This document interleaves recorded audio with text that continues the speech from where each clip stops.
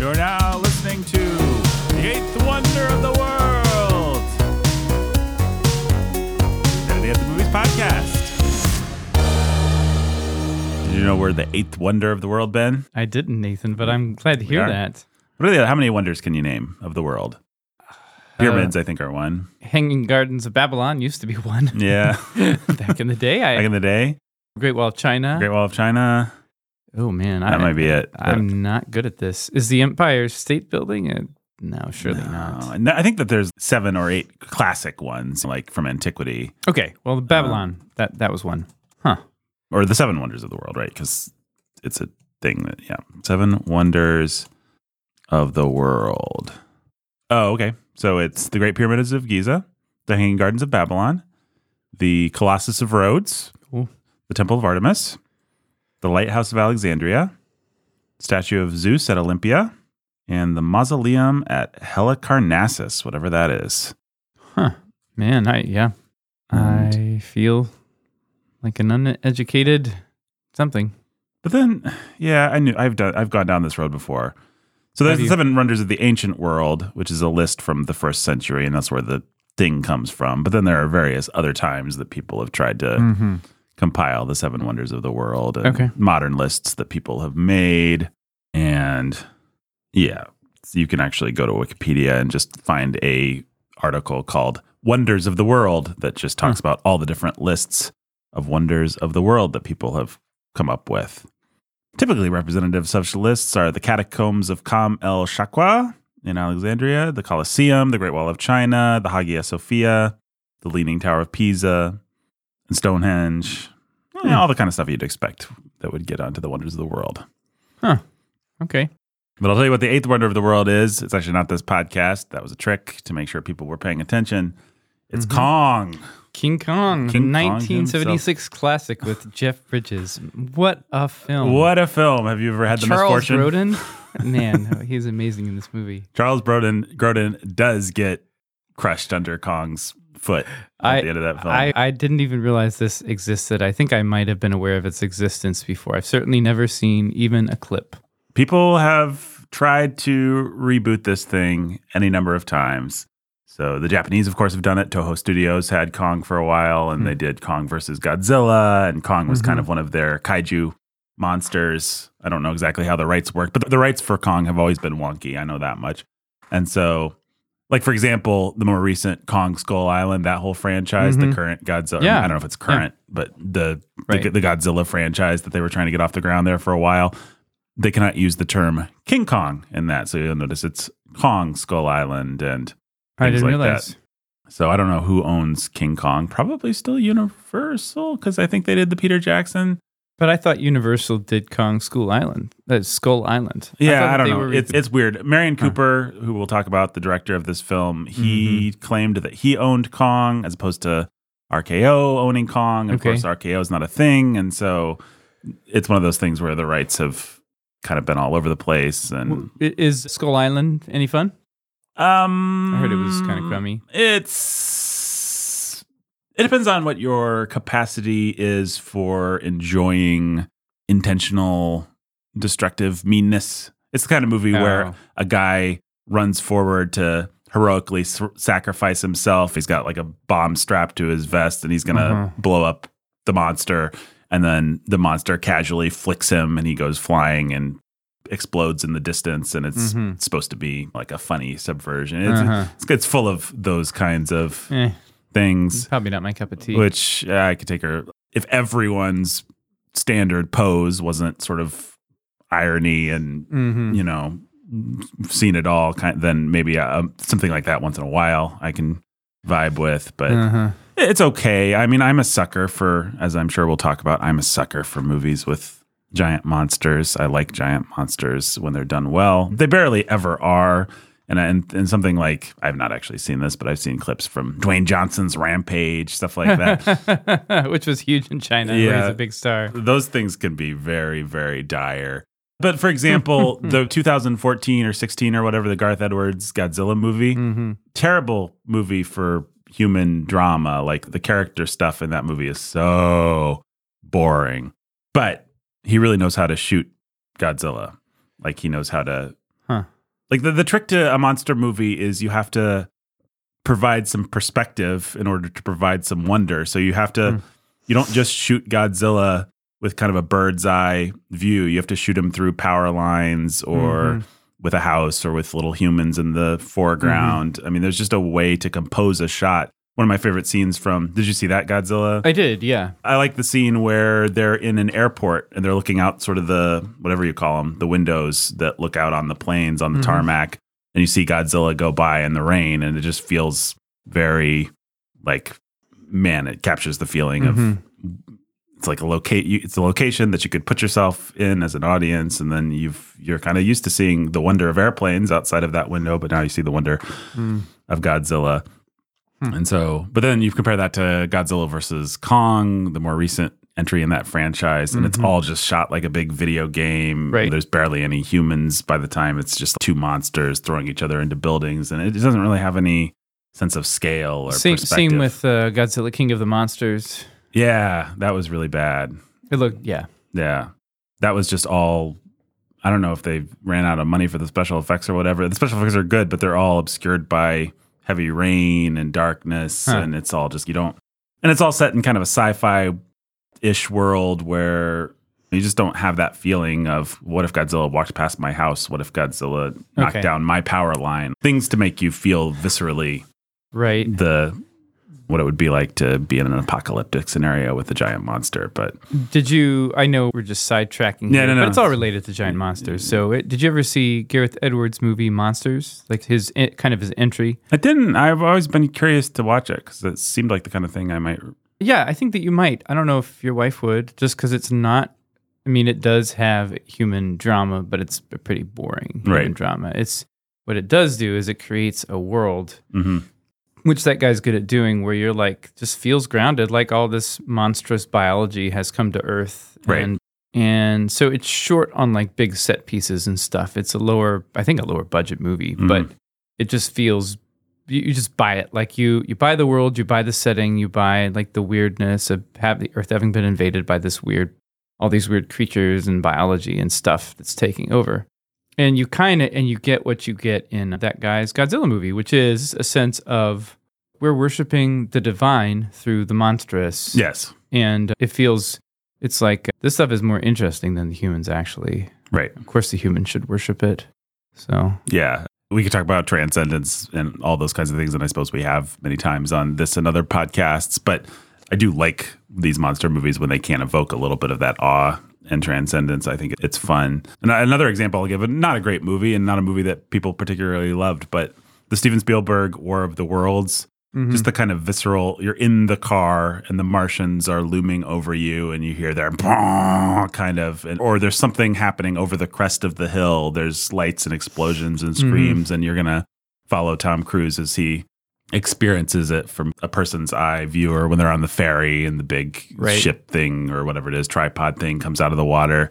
I really dig that kind of stuff in my films when it's done well, which, as we said, it barely ever is. And maybe some of that goes back to my childhood love of King Kong, a movie that we could talk about whether it holds up or not. It has a special place in my heart. I have a big King Kong poster in my living room. It has a special place in your living room. It has a special place in my living room. It's a piece of pop iconography that I love, and I wish somebody would do King Kong right. I do have a fondness for the Peter Jackson movie. It's got a lot of boring character stuff, but the monster stuff is pretty fun in that movie, actually. Well, let's get into it. We're talking about 1933's King Kong, one of the first big, truly influential special effects features. Here, I've got a quote from Roger Ebert here. Quote, "On good days, I consider Citizen Kane the seminal film of the sound era, but on bad days, it is King Kong. That is not to say I dislike King Kong, which in this age of technical perfection uses its very naivete to generate a kind of creepy awe. It's simply to observe that this low-rent monster movie, and not the psychological puzzle of Kane, pointed the way towards the current era of special effects, science fiction, cataclysmic destruction, and nonstop shocks. King Kong is the father of Jurassic Park, the Alien movies, and countless others in which heroes are terrified by skillful special effects." Unquote. So I guess if anybody needed to know why it's worth talking about King Kong, that's why it's worth talking about King Kong. It is the grandfather of every spectacle movie. Of some of our favorite movies growing up, like Independence Day and Jurassic Park and all that stuff that felt so cool back in the day. So, yeah. But Ben, what is your... It doesn't matter. It's in the past. Yeah, but it still hurts. Oh, yes, the past can hurt. I never look back, darling. It distracts from the now. Baggage. With this film, I guess I've already sort of said my baggage. I love these kinds of movies. I did grow up with Kong. I watching it today, this morning with Ben. We were chuckling a lot at how creaky some of the dialogue is and how bad some of the acting is, and just the human drama of it all is pretty silly and pretty trite. But I watched this movie at a young enough age that I didn't even know that any of that stuff was anything less than just normal. And the monster stuff was pretty creepy and pretty awe-inspiring and pretty cool. So I remember King Kong, and I've since enjoyed King Kong. I like special effects. I'm not an anti-CGI guy like so many people in the sort of film community are these days, but I do like old-timey special effects where you can kind of see the seams and see kind of puzzle out how they're doing certain things, or even enjoy and be inspired by how they do certain things. Just things that, like in this movie, like watching Kong, he'll be holding what is a claymation model of a human, and then he will put the human down, and there will be kind of a wipe, and then it'll be Fay Wray or whoever running away from a robot hand, stuff like that. I really enjoy. I obviously, like many of my generation, grew up watching and rewatching things like Star Wars and Terminator and stuff like that, and so I'm used to things like the ATT walkers, like thinking about how it's done and seeing some of the seams, which you could see a little bit more back in those days. So I guess that's my baggage. What's your baggage?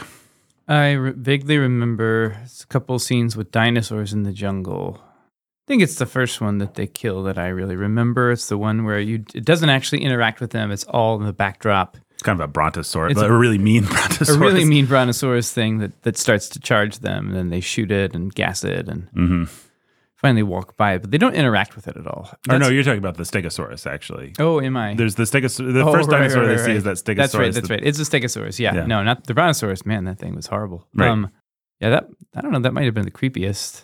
Yeah, it's kind of rising up out of the water like that. Yeah, it knocks their raft over. And yeah, it's awful. That's all I remember, and I feel like I must have seen the whole thing, but I wasn't interested, I guess, as a kid, or I just didn't see it, and so I didn't realize what it was. And then I did see the Peter Jackson thing for some reason, at least twice in the theater, I want to say. Yeah. How else can you soak in all the masterly touches? Well, of all Peter Jackson films, it is the one that makes the best use of his self-indulgence, ridiculous melodrama, and just sort of gee-whiz version of CGI effects. Yes. It is. It's just, it has plenty. It has all of his typical problems, but if they're more in place than they are in Lord of the Rings. Mm-hmm. So there was a lot of stuff that I enjoyed and thought was fun. A lot of stuff where I thought he nailed the winking tongue-in-cheek tone that he was going for. Yes. So there was plenty of moments where I was like, nope, you didn't. And I really enjoyed that movie. Although, and I guess we could talk about this, what he does is he takes the next logical step in being sympathetic to the monkey and leaves you with what, in retrospect, at least if not at the time, I guess it was sort of at the time, is a creepy romance between a woman and a monkey that is gross. Right. In this movie, it doesn't do that, and that's nice. What I find with so many of these remakes of these sorts of things is that the filmmaker doesn't actually remake the film. He remakes his own response to the film. So generations of boys have watched King Kong and found themselves sympathizing with the monster in King Kong and liking the monster and thinking it's cool that he kills all these dinosaurs, maybe even feeling some weird feelings about the fact that he's got this helpless little girl that he's not little girl, but this helpless woman that is kind of his plaything. I think there's many boys have watched the movie and really locked into actually liking Kong, but that doesn't mean that's actually the text of the movie. It just means it's, I don't even know that I would even say it's the subtext of the movie. I suppose it's the subtext of the movie. Like, it's all there. But it is surprising to go back and watch this movie and realize how much King Kong actually is the antagonist as opposed to the misunderstood protagonist. Yeah, you get a little sympathy for him at the end, I think. but really not too much. Not too much. And the girl never responds to his She doesn't advances. reciprocate. Right. She does not reciprocate. She does not have some charming interactions with him. Naomi Watts is extremely charming. Yes. She does a good job with the monkey stuff in that movie. It's kind of amazing. Yeah. But you can't, I don't think you could escape the fact that it's gross. Mm-hmm. Yeah. The stuff I like from that movie, I like it's actually the same thing with the original Kong. I like the stuff where once they finally get to the island and they start having dinosaur adventures. I just love all that stuff. I love it in the original. I love it in Jackson. Jackson's way over the top with Brontosaurus stampedes and all kinds of... Adrian Brody kicking raptors in the face. Right. And that chase scene. Yes. That's great. Yeah. I mean, I actually rewatched the other day the scene where Naomi Watts is menaced by 2 T-Rexes and Kong ends up wrestling one of them or killing both of them. Mm-hmm. And it's way over the top. It is all the Jacksonian excess you could ever want and then some, but it is kind of genuinely inspired. It is almost Keaton-esque. Like they all get wrapped up in vines, clinging over this ledge, and then the girl keeps switching from she's about to get eaten by this dinosaur who can only just reach her, and then she swings away and ends up clinging onto the nostril of the other dinosaur. And meanwhile, Kong is bouncing around and doing stuff. And it's just a great little exercise in cause and effect. And yeah, it was. It's really fun. It's really fun. It's really fun. And then it, of course, apes the best gag. Apes, get it? Apes the best gag from the original King Kong, which is after he breaks the jaw of his antagonist. Anytime he kills anything, he always plays with it for a minute to make sure that it's dead, which is a nice little, not humanistic, but what would you say? Nice observed reality of animal behavior sort of thing. Yeah, it's pretty great. But anyways, you were saying that you liked the Jackson movie. Okay, saw it twice. Yeah, I don't know what else to say about that. Maybe we can talk about it more as we go. You can see him repurposing most of the elements from the movie. Right. Kind of making his own thing. And then, of course, adding in typical Jackson fashion, he adds like all these themes and this excess and a Heart of Darkness motif that's really fun in a B-movie kind of way. And that he pays off a little bit. Mm-hmm. Not a whole lot. He makes the natives into these, they're like from Italian exploitation cannibal films or something. Like they're pretty gruesome and pretty scary and pretty demonic. That's right. And you feel like actually, yep, that would be true. Right. If you were on an island where you were sacrificing things to giant monkeys and barely keeping alive from giant dinosaurs, you'd be degraded and corrupted and you just, anyway. Right. This movie is more like booga, booga, booga, booga. Kind of really old-timey. Right. Really old-timey stereotypes, yeah. What's your feeling on kaiju movies, Godzilla, big monsters in general? I never had an affinity for them. I never had an interest. Didn't watch any Godzilla. Yeah, it wasn't until I got older, saw Peter Jackson's Godzilla, and then, King Kong, Gareth Edwards' Godzilla, many years later, I think. And then I really liked Del Toro's Pacific Rim movie at the time. I've never seen that, actually. Yeah, I mean, it's not a good movie. I think seeing it at the time in the theater was the most fun way to do it. I'm sure. I won't not recommend it. I won't recommend it. It has no nutritional value. It's annoyingly B-movie in its way. Some of the action is pretty cool. Some of the effects are pretty cool.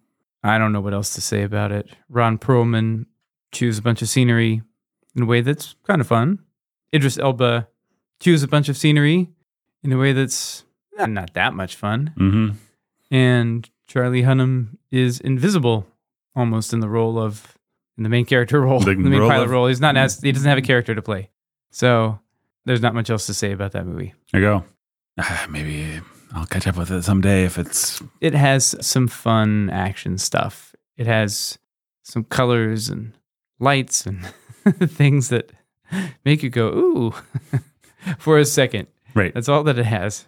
I do like a good monster destroying things movie, but... Yeah, I don't know. You might not... Wasn't it you who was saying that the creature designs did look very interesting? That is something that I constantly mourn, and it was true in that Godzilla Gareth Edwards movie. The meat creatures that he had to fight weren't that cool. They were okay. They're okay. But what you want in a monster, you want a monster that you can recognize even in silhouette, that is just so distinctive and so amazing that it's just, okay, that's the monster. And I just feel like people have been dropping the ball on monster design. I tells you, like the last time we got a truly original scary alien was in the Aliens franchise. I don't think anybody's done anything since then. Really? That's got to be an exaggeration. It's got to be. Okay, the creatures in Arrival, maybe. Oh, yeah. Yep. Go Denis Villeneuve. Yeah. But I mean, I'm just talking scary aliens. I'm sure people have done some interesting benevolent aliens that we could think of, or even creepy aliens. But in terms of just iconic alien design, you think of things like Quiet Place, really boring. Del Toro is the guy that you would look to, but I don't know that he does a great job with these giant monsters. They're not terrible. They're just he does a better job in his other monster movies, like Pan's Labyrinth. Great monsters. Yes, very, very distinctive monsters. And what other movie? The Hellboy stuff. Oh yeah, the Hellboy monsters are great. Yep. You got those dog things. You got Hellboy. The Angel of Death. You got the Angel of Death. Yeah. You've got the whole Goblin Bazaar, the Goblin Market. Yeah. You've got the golden robot things, and you got all kinds of crazy creatures. Yeah. No, Del Toro is a good creature guy, but yeah, I don't know. I never was very inspired by the Pacific Rim creatures when I saw them. They looked kind of generic. It looked like the robots were more sort of iconic and robots were well done than the monsters were. I'd say that's true.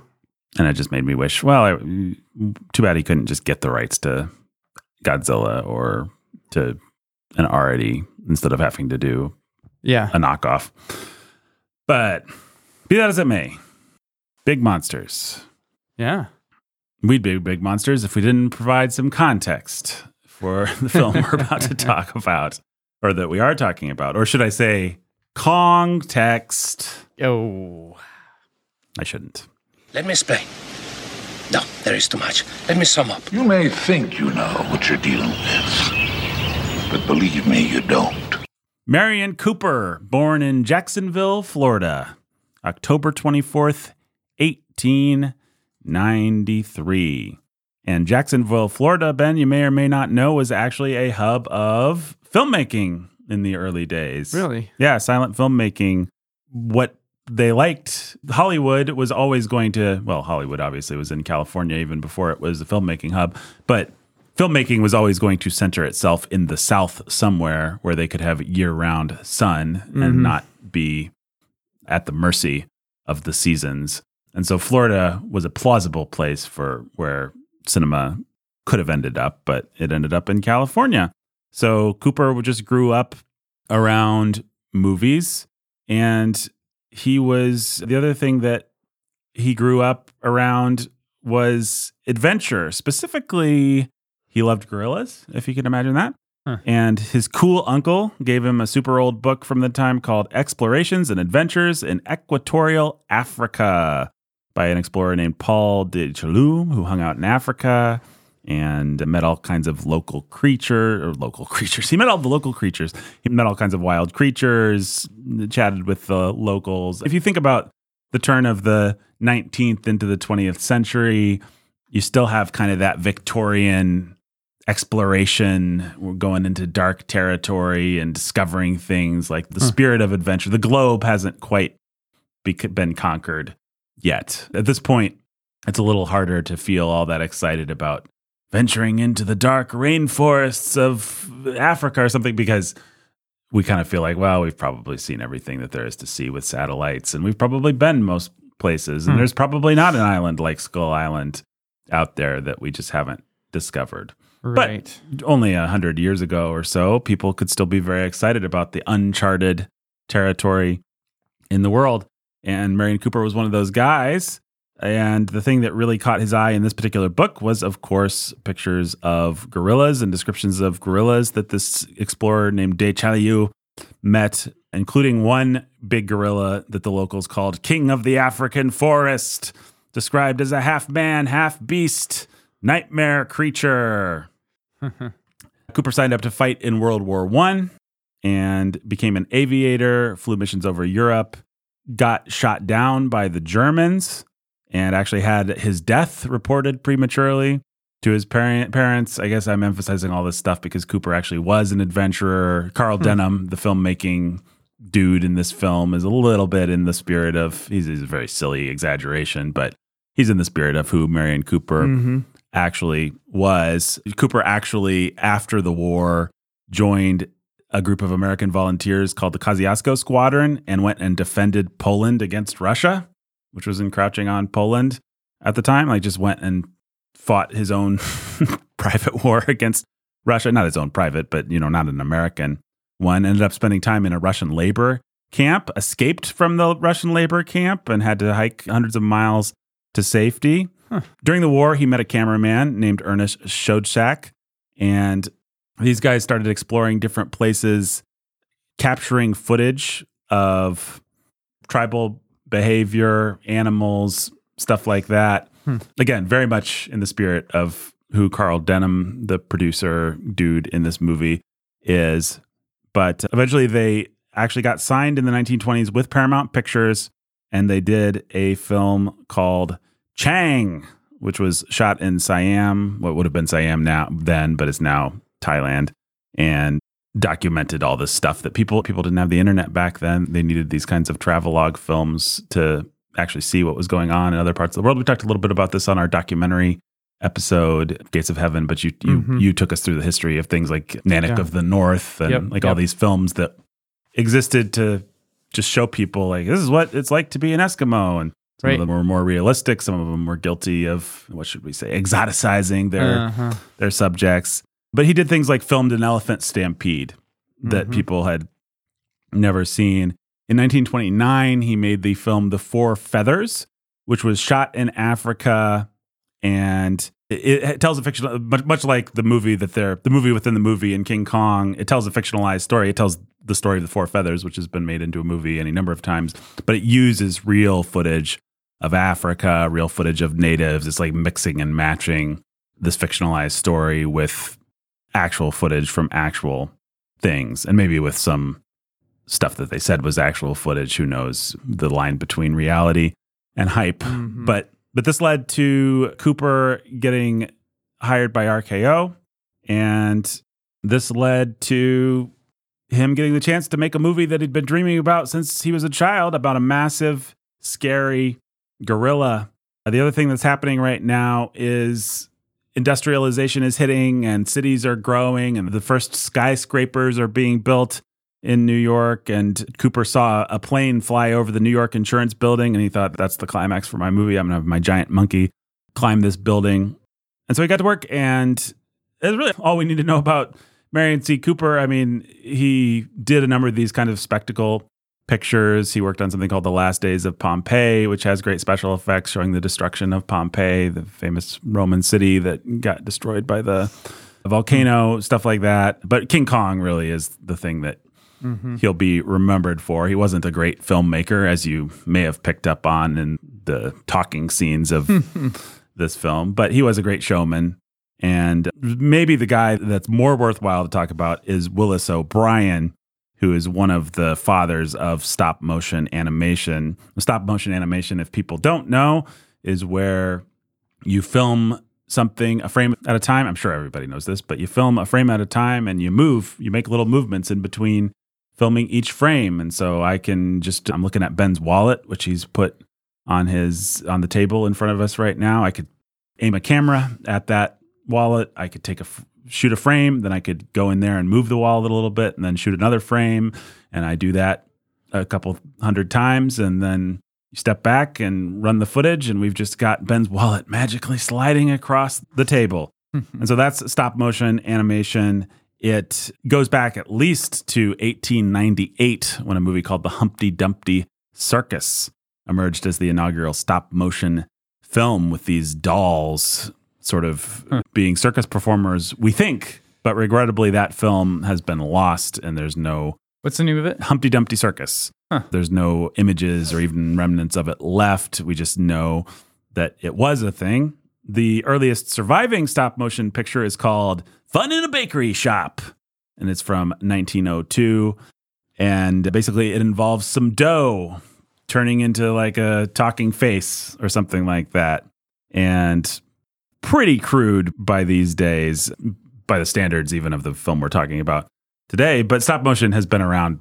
I guess the point is stop motion has been around since the advent of cinema. It was something that people very quickly figured out and tried to begin experimenting with just to create the illusion of motion. Willis O'Brien is the most important. So probably a lot of people will have heard of Ray Harryhausen, who made films in the 50s and 60s, things like Jason and the Argonauts, the famous skeletons fighting the guys, things like that. He's probably the most famous stop motion animator in film history, and he's the guy that inspired a lot of the people that worked on Star Wars and things like that. Well, the guy that inspired Ray Harryhausen was Willis O'Brien. Willis O'Brien was born in Oakland, California, spent his early days working on cattle ranches as a factory worker, a fur trapper, a cowboy, bartender. But in his leisure time, he loved to sculpt and he loved to illustrate. And this led to a job as a draftsman in an architect's office and as a sports cartoonist for the San Francisco Daily News. Meanwhile, he was supplementing his income by boxing. So this guy was a character. He was a brakeman on a railroad, all kinds of stuff. He's got an interesting story. But he began to experiment with animation and actually released an animated short, or had an animated short playing at the 1915 San Francisco World's Fair, where all these wonders of the world and the latest technology was being debuted. He had this 90-second test footage of, I think, dinosaurs.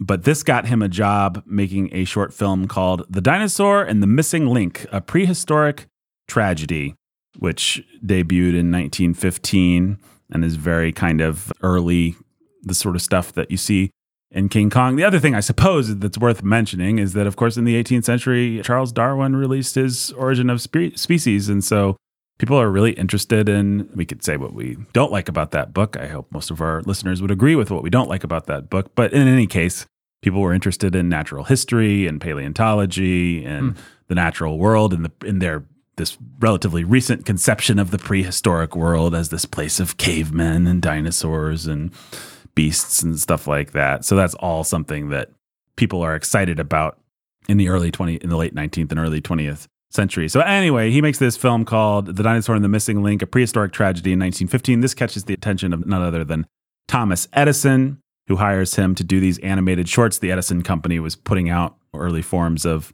films in the early 20th century. And so O'Brien just becomes known as the premier stop motion animator guy, just making these little novelty shorts for Edison. This eventually leads to him being the primary animator on the first full-length movie to use animated stuff, which is The Lost World from 1925. It's a silent film based on Sir Arthur Conan Doyle's tale of men venturing into an unknown jungle and meeting dinosaurs and all this stuff. And so, and that movie is still cool. You can find it, you can watch it. It's very much, there's dinosaur fights, and I think they end up bringing a brontosaurus back to New York or something like that, if I'm remembering correctly, and it escapes and rampages, and it's just like everything you'd want from a big dinosaur film. So that's 1925, and then his next big gig is in 1930. Begins working on King Kong for Marion Cooper. Him and Cooper famously had a lot of fights about what King Kong should even look like. Cooper wanted him to be a pure gorilla, but Willis O'Brien wanted him to have some sort of humanoid qualities, and actually pushed originally for Kong to be much more human looking, much more of a hybrid, but Cooper just wanted Kong to be a scary gorilla and kind of made him backtrack on that. So what they ended up with is the creature that you see, which is basically just a gorilla, but without the hindquarters of a gorilla.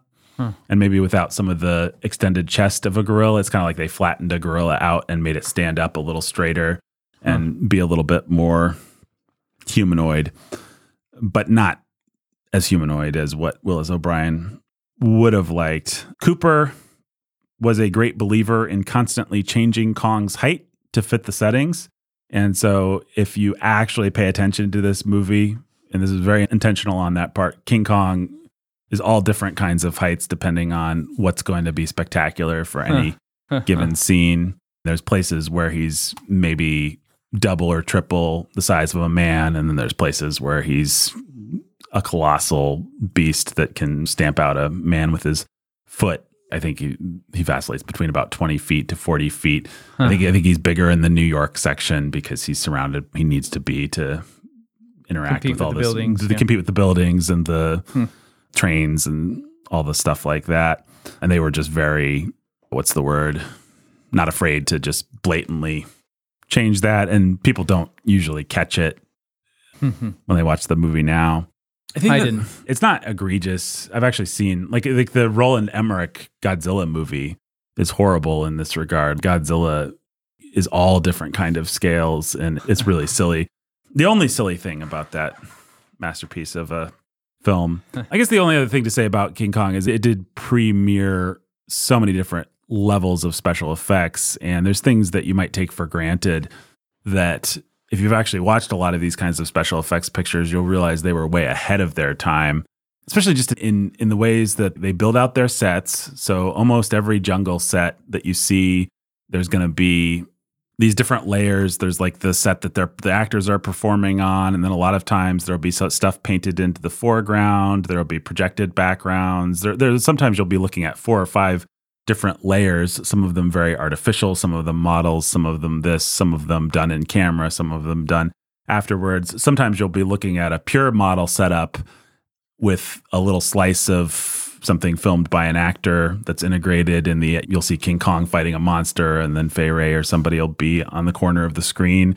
They would do things like cut up the film and integrate each piece of film with each shot that they were taking of the model. I don't know how to better describe that. There's a lot of cool tricks where the animated Kong will throw something up in the air in the background, and then a live action thing will land and crush somebody or destroy something in the foreground. And obviously those are 2 different planes of existence. There's a lot of stuff where the actors are just performing in front of screens. It's all just really well integrated. You can see the seams if you're looking for them, but there's moments in the non-special edition of Star Wars that look chintzier, I would say, in terms of, well, he wasn't actually there with that Rancor or stuff like that. It's all really well done. I think the black and white lets them hide the evidence of what they're doing in some ways. And the fact that everything is so artificial, that they are in this weird, abstract, artificial jungle kind of scenario. Like, it doesn't have to, they can fudge things. It doesn't have to live up to, I would say the only thing that is, to my mind, thoroughly unsuccessful is the giant Kong head that they sometimes cut to, which is obviously not animated and just this kind of chintzy head that they'll have actors get into the mouth of, or sometimes they'll want to cut to a close-up of him looming over somebody, and that will look pretty bad. And there's a few things like that. There's definitely places where you can see the seams, but it really is an amazing technical achievement and something that really wasn't bettered. The other thing about watching some of the Ray Harryhausen movies is that you'll only get a monster attack or fight or something every 15 minutes or so, and there's a lot of in-between stuff. But Kong really, it takes a little while to get going, but once it gets going, it's just a pure Rock'em Sock'em monster movie from, from about minute 35 to minute 90 or whenever the movie actually ends. And so it's very generous with its special effects in a way that's very modern feeling. And it's, for any B-movie fan, the worst thing is watching these movies where they spend 90 minutes setting something up, and then when you finally get to see the monster, it's over in 10 minutes. That's just like constantly when you watch these old B-movies, the problem with them, you don't actually get much of what you paid to see, whether it's Dracula or the creature from the Black Lagoon or It Came from Outer Space, that kind of stuff. But King Kong's very generous, and the special effects are very integrated, and it really was the benchmark that people like George Lucas were going to have to measure up to, and it holds up pretty well, I'd say. I don't think we need to talk about any of the actors. They're all pretty terrible. Fay Wray was a B-movie star that is obviously known for King Kong and known for her scream and her legs, and she puts both to good effect in this movie, I suppose. But the male actors are all pretty boring and stiff. And I said that the romantic lead reminded me very much of Billy Zane. Yes. And you meant that as the compliment that it was. I did. I don't hate Billy Zane. No, me either. But I don't know. It's almost like if Peter Jackson had cast the same part with Billy Zane, it would have been the same exact character or something. Yeah, exactly. So that's all the King Kong text that we need. What was your point of view on this film? Luke, you're going to find that many of the truths we cling to depend greatly on our own point of view. A new fantastic point of view. good as a point of view, Anakin. Oh, my point of view is it's a lot of fun. It's, like you said, generous with its effects and with its monster bashing. And the fight between Kong and the T-Rex is like a long, fun fight. Yes. It does feel, especially modern, it feels like here are a lot of the fun things we would do in a fight. It feels, oh, you thought about this fight. You didn't just have guys in rubber suits whacking each other. It's not rubber suits anyway, it's stop motion, but you didn't just do the lamest version that you could have, and you still could have gotten a lot of money from little boys and their parents if you had. But instead, you made like an actual fight with some logic and suspense between Kong and this dinosaur that's pretty fun and has some humor at the end, like you said, where he clacks the dinosaur's jaws together after killing it. And you've got just stuff like that all the time. You got it, Kong fighting a snake and a pterodactyl, Yes. and you've got all these other lizard creatures running around, and the jungle just feels like it's swarming with these dangerous creatures. Yeah, I really responded to that as a little kid. And it did not feel like you could ever sit down and catch your breath. As soon as you went past the wall, something was going to kill you if you weren't careful. Yeah, and I think I was surprised at how the special effects are really good. I didn't expect them to look that good. Everything's well integrated. The filmmaker, for the most part, has a good sense, he lets you figure out where you are in space, in the jungle, for the most part. And it feels like, the actor can escape Kong by shimming down a rope into a cave, and then Kong's going to try to grab him. Right. But it doesn't feel... He doesn't cut away in the way that I've seen other old movies do, where, there's the special effect of Kong. Now here's the actor, and by cutting, we're going to tell you that the actor's close by Kong, but we're not going to show them together. If we do, it's going to look terrible. So we're mostly going to show them separately. There's Kong. There's the actor cut back. He goes down to the cave. There's Kong. There's a big rubber hand reaching into the cave. We're going to ask you to believe that's the hand of the gorilla. Right. We're going to cut these things into little bits because we don't know how to make them look good together. It's going to look and feel very cheap. You're going to be reminded all the time that the actor and Kong have nothing to do with each other when you made this movie. One is a bad special effect. The other is a bad actor and a bad set. Right. Instead, it just feels like this is an integrated kind of world, a jungle world. And that's very modern. It made me think of Spielberg. Yeah. And how good he is at his illusions, and made me wonder what he took from this movie.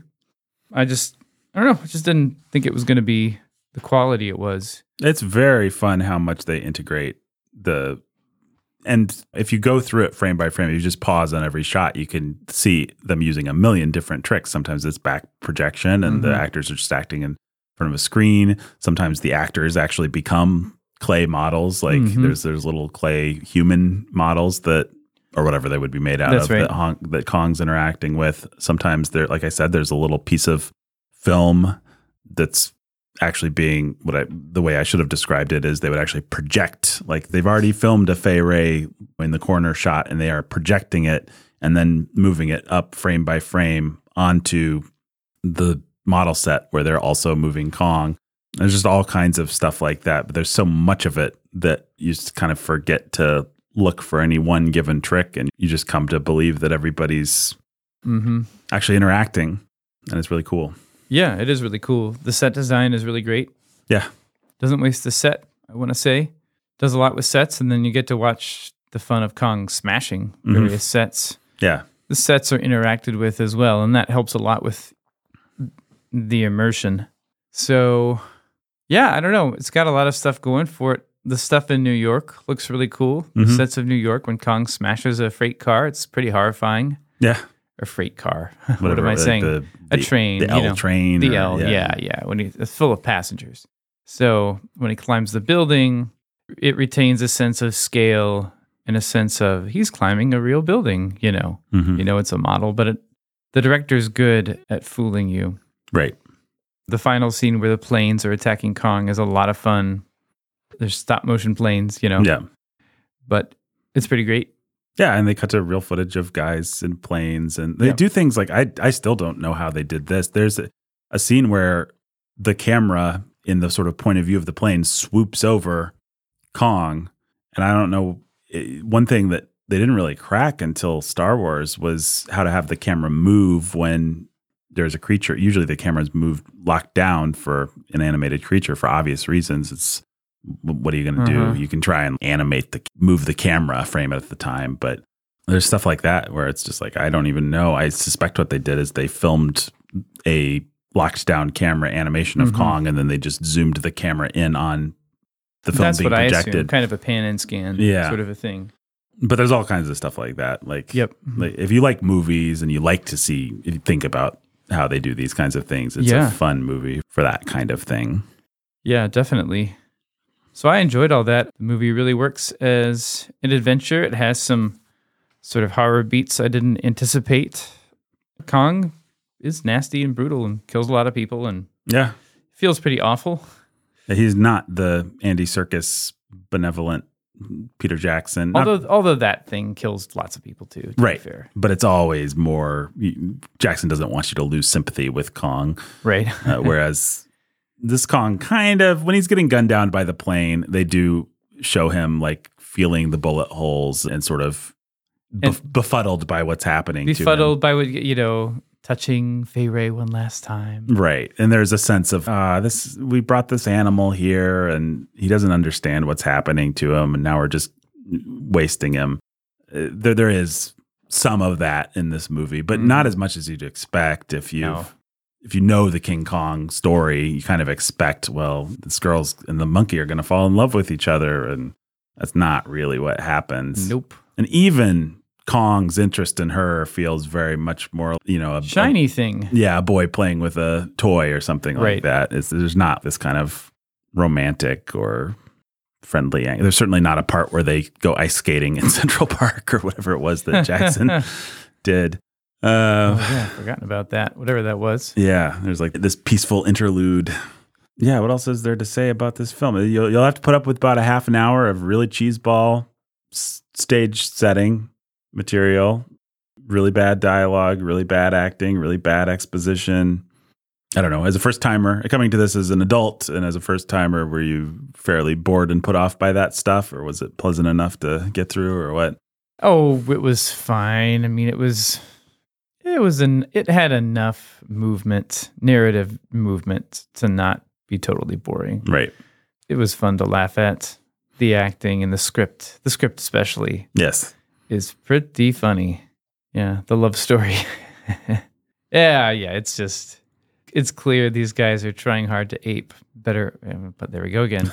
They're trying to mimic better writers. Yes, and then not succeeding. And they're not succeeding, No. But it's funny how they're not succeeding. It is funny. And there's a lot of that just kind of bad exposition dialogue. I can't think of an example, but just kind of where someone says something they would never say just because the audience needs to, why, Ben, we do a podcast. It's called Sanity at the Movies. We're doing it right now. It's like that kind of goodness, like, why would he explain that thing that they both already know? Yeah, that was amazing. There's a lot of that. There's a lot of that sort of thing. Yeah, I would say the only place the movie really drags for me is the natives, just because the movie is more interested in regarding them as more exotic, and like the audience wants to see some of their ceremony and stuff. And they're just boring. And that's right. You just, I don't know, not to be all woke or anything, but you feel bad for these, I did. Indigenous peoples that they had play this stupid stereotype, or if it's, I don't know if it was just black actors in Hollywood, whoever it is, you don't feel like they're using their talents very well. No. I mean, it's embarrassing for somebody to have to like be dressed in a ceremonial monkey garb and almost literally be doing like an Ooga Booga kind of dance. And that stuff. I would say that the Indians get more respect in a John Ford Western than these natives do. Oh, yeah. Yeah, no. So that part drags a little bit. But then once Kong finally shows up, it's a nonstop thrill ride. Yeah, and in terms of, so you got your sets, you got your special effects, you also have your shot compositions. Mm-hmm. And he really just does a great job. That also is an important part of immersion, the way that you shoot and the way that you edit. But he's just really good at it. I don't think I expected it to be visually as compelling. Mm-hmm. And that too feels like something upstream of Spielberg. Yeah. So I don't know what else to say about that, but it's a lot of really cool visuals. And you feel like he doesn't miss many opportunities to, it kind of surprises me he didn't become a more important director. That's how I felt. It's like, who is this guy? Like, why don't I know his name? And why didn't he leverage this into becoming some kind of brand or making a lot more movies? I see that he didn't make many more. Yeah, he did. It's He did weird. stuff. But so let's see. In terms of what has actually stood the test of time. Yeah, so the movies, there are 2 movies that came. He basically made 2 movies after King Kong as director. And they're both worth seeing, I suppose. Last Days of Pompeii is a good spectacle destruction of Pompeii movie with Willis O'Brien special effects. And Mighty Joe Young is another kind of classic creature feature, a much better spiritual sequel to King Kong than the actual Son of Kong, which was a cheapie they rushed out to take advantage of it. No, I think this guy just wasn't interested in being a great director. If you look at his filmography, he produced a lot of stuff. He produced a lot of the great John Ford stuff, Fort Apache, She Wore a Yellow Ribbon, Rio Grande, The Quiet Man. So he worked at RKO. He's just more of a showman and a producer than an actual filmmaker. Seems to be what he wanted to be, but he certainly could make a good adventure movie when he wanted to. I mean, King Kong is, like you said, really stagey and bad when in the just people talking stuff, but all the dynamic stuff that has to deliver does so in spades. Yeah, it does, and it feels relatively modern. Yeah, it really does. It really does. Yeah. It's cool. There's a quote from, I actually read this quote in our Jurassic Park episode, but I do think I want to read it again because it obviously applies to this movie, and it's from his review of this movie. He says, in Jurassic Park, you were looking more or less at a real dinosaur. In King Kong, you were looking at an idea of a dinosaur, created by hand by technicians who are working with their imaginations. When Kong battles the large flesh-eating dinosaur in his first big battle scene, there's a moment where he forces its jaws apart and the bones crack and blood drips from the gaping throat, and something immediate happens that is hard to duplicate on any computer, unquote. And I am, like I've said, not anti-CGI at all. I think it can be used very, very well, and it can be used very evocatively. But there is something about just the nightmare dream quality of this movie. Like these are not like when you watch Jurassic Park, you're just looking at a dinosaur. But this movie, it's like you're looking at your nightmare of a dinosaur, or just the kind of id of what you think of when you think of as a dinosaur. And it does get some kind of primitive power from that. I think like there is something, for me at least, that does feel kind of primordial and cool about some of that jungle stuff in particular, like the T-Rex fight, I would say, and other stuff like that, where it's just like, I'm not seeing what a real dinosaur jungle would look like, but I am seeing what a kind of pulpy nightmare of a dinosaur jungle would look like. And it's cool. Let's see, what else is there to say about this movie? I don't know. Is there a theme to this movie? Not what the theme it thinks it has. It certainly wants to. They spend much time in the script talking about Beauty and the Beast, and they give this what they think is profound last line to Carl Denham about, it wasn't planes that brought him down, it was beauty killed the beast. Yeah, that's pretty dumb. Yeah, I mean, it in the sense that without beauty, he wouldn't have been lured out onto the beach and gassed and brought to New York, I guess.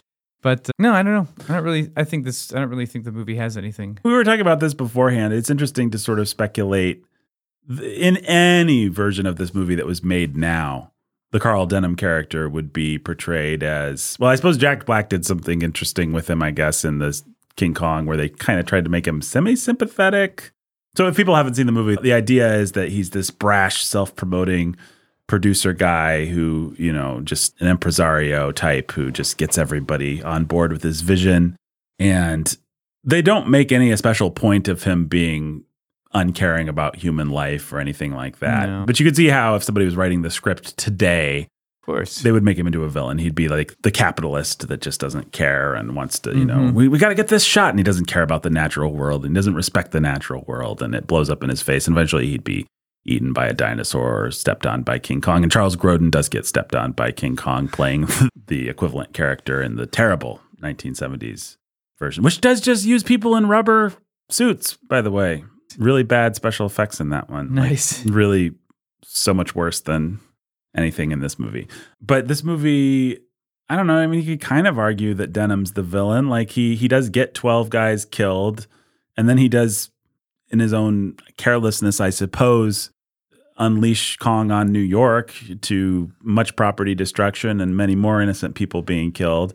But the movie doesn't have him get arrested. Like the movie, you can't tell whether the movie is just poorly written and conceived, and so it forgot to include the scene where Denham sort of pays for his crimes one way or another, or whether the movie does have a fundamentally different idea than we do of the value of kind of exploration and taming the natural world. I mean, you could almost make a case that the movie just thinks, well, of course you put Kong in chains. Of course you bring him to New York. You got to try. And if he escapes, then you just go back and build some bigger chains or something like that. But of course we got to go beyond that wall. And whereas today, by contrast, the movie would be very much, well, we got punished forever messing with the natural world and for not respecting it. Right. And maybe the movie is saying we got punished for not respecting the natural world. But I just don't think it cares about saying anything. Right. I think it just cares about the adventure and the spectacle. And yeah, Jackson said all those things that you were just talking about, one way or the other. Right. Kind of tries to split the difference with Wenham or whatever his name is with Denham. Yeah. But yeah, I mean, you feel like everyone gets punished in Jackson's King Kong. Right. Punished horribly and terribly by not just dinosaurs and the monkey himself, but all these awful giant bugs that come out and eat them. Mm-hmm. I mean, it's all pretty harrowing and gripping in his over-the-top way. But he doesn't conceive of Jack Black as a villain either. He wants Jack Black to be... I think he's both. He's not heroic at all, of course, but you feel like, well, I don't know what you feel like. I don't know that he quite made... He cast an ostensibly likable actor in the role. That's one way of making a decision about who Denham is. But... And then I think there is like a scene where Jack Black gets his cameraman killed, basically, and feels bad about it or something. He's like, we've got to get this shot. And then then there's something where one of the characters says, he always ruins what he loves or something like that. So it looks like he was wrong, whatever he's doing. He made a bad decision. Right. His character is suspect, sir. Right. Yeah, I think you're right. This movie just doesn't really care one way or another. No, it doesn't have a point of view. It doesn't have a point of view. Yeah, it's like Driscoll, the hero, and the girl. Like they're not mad at Denham for. No, they're willing to come to the big show and profit off the big show, and they should be mad at Denham. Right. They don't have any sense. Right. But they're just happy that they're going to make some money. They're in love. And they're in love. Yes, one of the great love stories of our time. Anne and Driscoll. The Adrian Brody character, the Jackson version. Yep. One thing that Jackson does that is fun is he has his little movie within the movie that Jack Black's character is filming, and he uses the chintzy dialogue from the real original King Kong. Like it's the dialogue that Naomi Watts has to say, and he picks some of the choicest. I think he uses the scene where the guy's like, "Women don't belong on boats." But say you're kind of pretty or something. That's pretty great. Yeah, my favorite moment in Jackson, I'm just assuming we're never going to do Jackson's probably King not, Kong. yeah. I don't really want to, I guess. But my absolute favorite moment is they set up this thing where the kid, Billy, whatever his name is, he's the young, he's excited to go on the voyage and on the ship. And he's like an orphan, but the first mate takes care of him. Right. And the first mate is this big guy, he's a father figure. And he's like, "Look, Mr. So-and-so," and he shows him the book he's reading for the voyage, and it's Heart of Darkness, and he reads the copy on it. It's like, "Adventures on a tramp steamer, just like us." And the guy's like, and then later when they get to the island and everything is going wrong, and I think they're already in the jungle or something, and people are starting to die, he looks at the first mate and he says, "It's not an adventure story, is it?" And the first mate says, "No, Billy. It's not." It's just my favorite moment. See, Peter Jackson, when he's doing tripe, he's actually pretty fun. Just shouldn't do Tolkien. That's right. Peter Jackson was a good person to update King Kong. It's so stupid. You see, it's a meta commentary. Yes. Who knows what? Is the audience like, oh my goodness. Great. Yeah. I should say the Jackson scene does feature an extended kind of horror scene where after they fall off the log into the gorge, they're attacked by these giant bug creatures, and several people die horrible, icky bug deaths.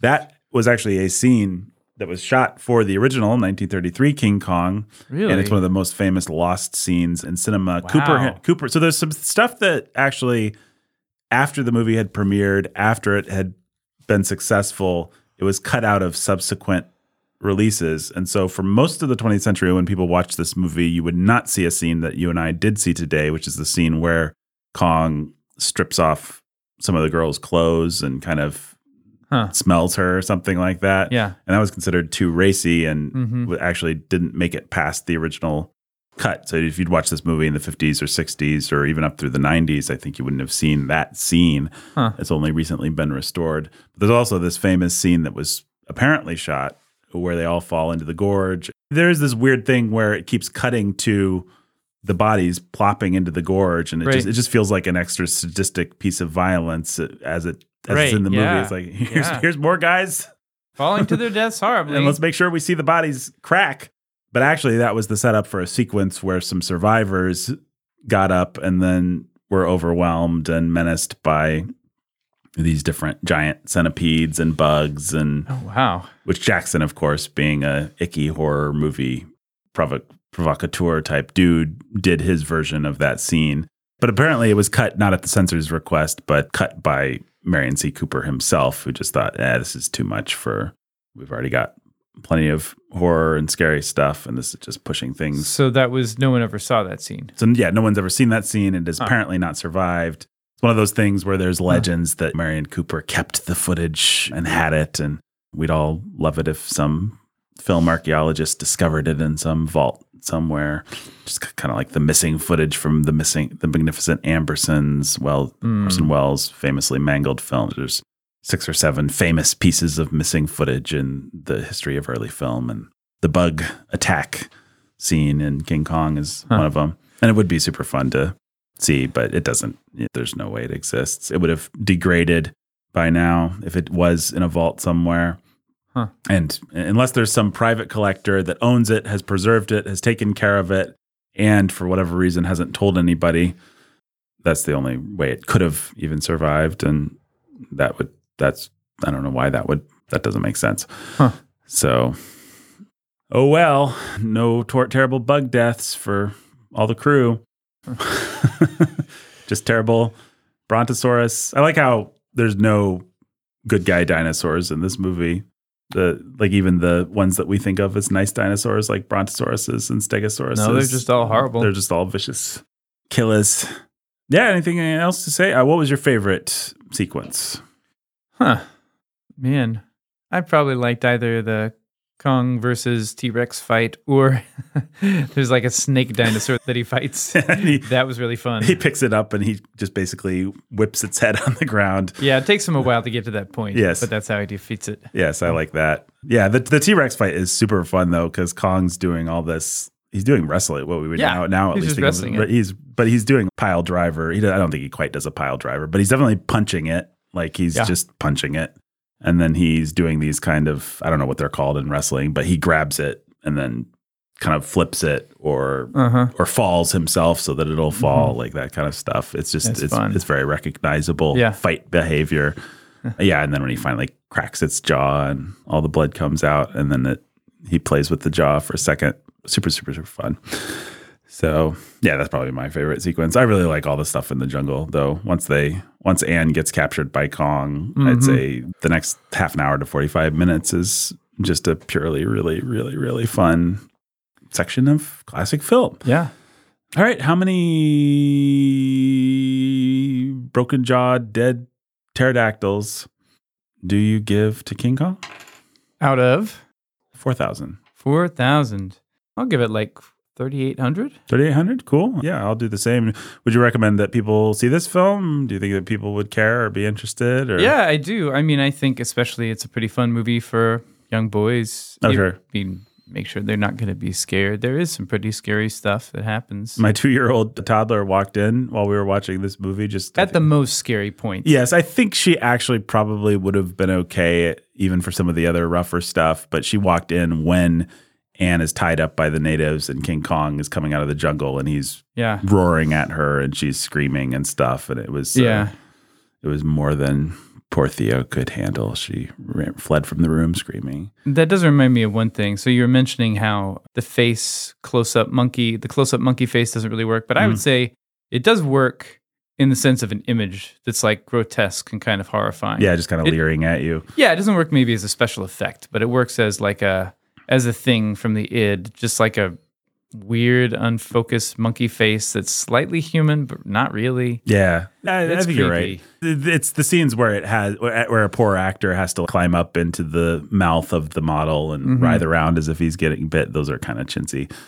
But yeah, it is just crazy that, by the way, that King Kong bites lots of people to death, intentionally steps on people, and then moves his foot around to kind of smother them. And of course, there's a famous scene that Jackson also used where there's a bunch of guys crossing a gorge on a log, and King Kong comes out of the woods and just starts turning the log. Oh, man. And he just sits there turning the log until every last one of them is plummeted to their deaths. It's pretty intense. It's intense. Yeah.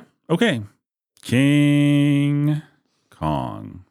There's nothing else to say? Nope, not much. Okay. Well, thanks for listening, folks. Until next time. It was Beauty, Kill the Beast.